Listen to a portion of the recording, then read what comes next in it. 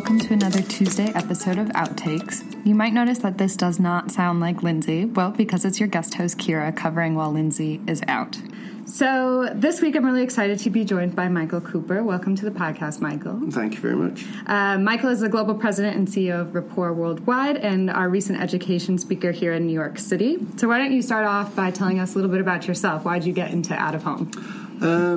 I think most people ask that question have the same answer, which is by accident. I didn't know what out-of-home was. My media career started in an agency and then went into newspapers, and then purely by chance and meeting people in the industry. And ironically, there is an out-front link if you go back far enough, in that it was Jeremy Mail and Clive Punter that employed me into the industry indirectly 25 years ago, selling advertising on buses for a company called TDI.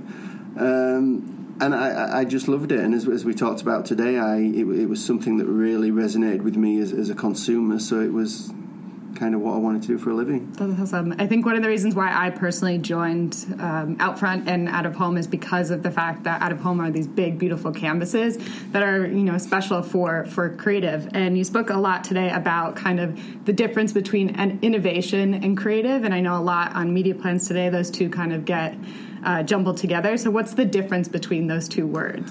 I think, and we touched on it today to the guys in New York, it has to go back to the brief. So something can be incredibly innovative and incredibly clever, but completely irrelevant to what you're trying to do. And sometimes agencies will do that because they're chasing a award, and sometimes they'll do it because they get lost in an idea. So I don't really think there's a difference between the two. As long as the two combine in reaching the end goal, which is inevitably to convince somebody to drink a soda, drive a car, wear a T-shirt, etc., etc., etc. So then where does technology play into this? Technology gives us so many opportunities, but I feel the risks of technology and the potential of technology are one and the same as long as we don't get lost in it. And I still want human thought. I still want us to realise that irrelevant of what we do for a living, we are consumers, and to think about how it would affect us in a positive way or a negative way. Yes, it allows us to be more accurate in terms of targeting, in terms of measuring and accountability, and it allows us to do lots more entertaining and innovative things. But again, at the risk of being repetitive, it always has to come back to the brief and what are we trying to achieve, and whatever we're doing with that technology creatively, outside of the planning process of using data and touch points, is it all relevant and pertinent to the end goal that we've been targeted with?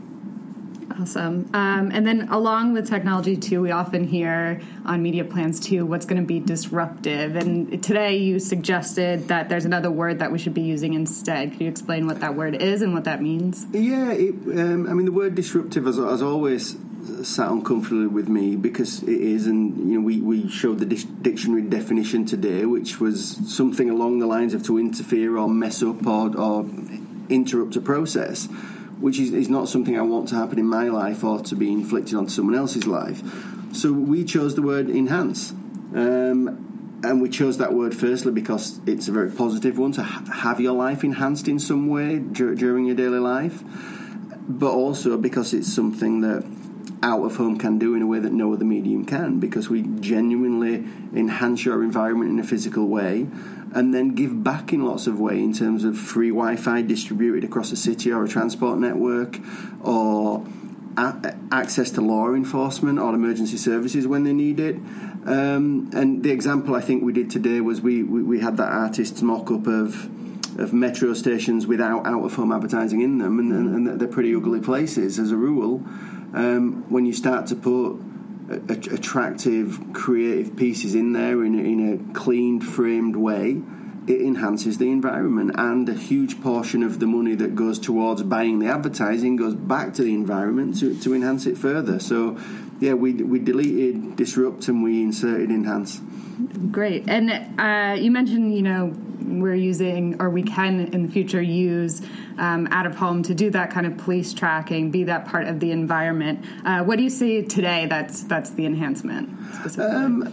I mean, obviously what you guys are doing, the kind of financial commitment you've made to the metro system over the next 5 years will absolutely transform it, both visually and hopefully as a platform for advertisers to spend, but also for passengers and people following the journey. And I think what you've done, and possibly a couple of other people, is really the start of the future. And, you know, everybody's talking about 5G cities of the future, and the reality is that, as with airports and as with other arbitrary environments like taxis or elevators, out-of-home formats are included in them at architectural concept. They're briefed in there.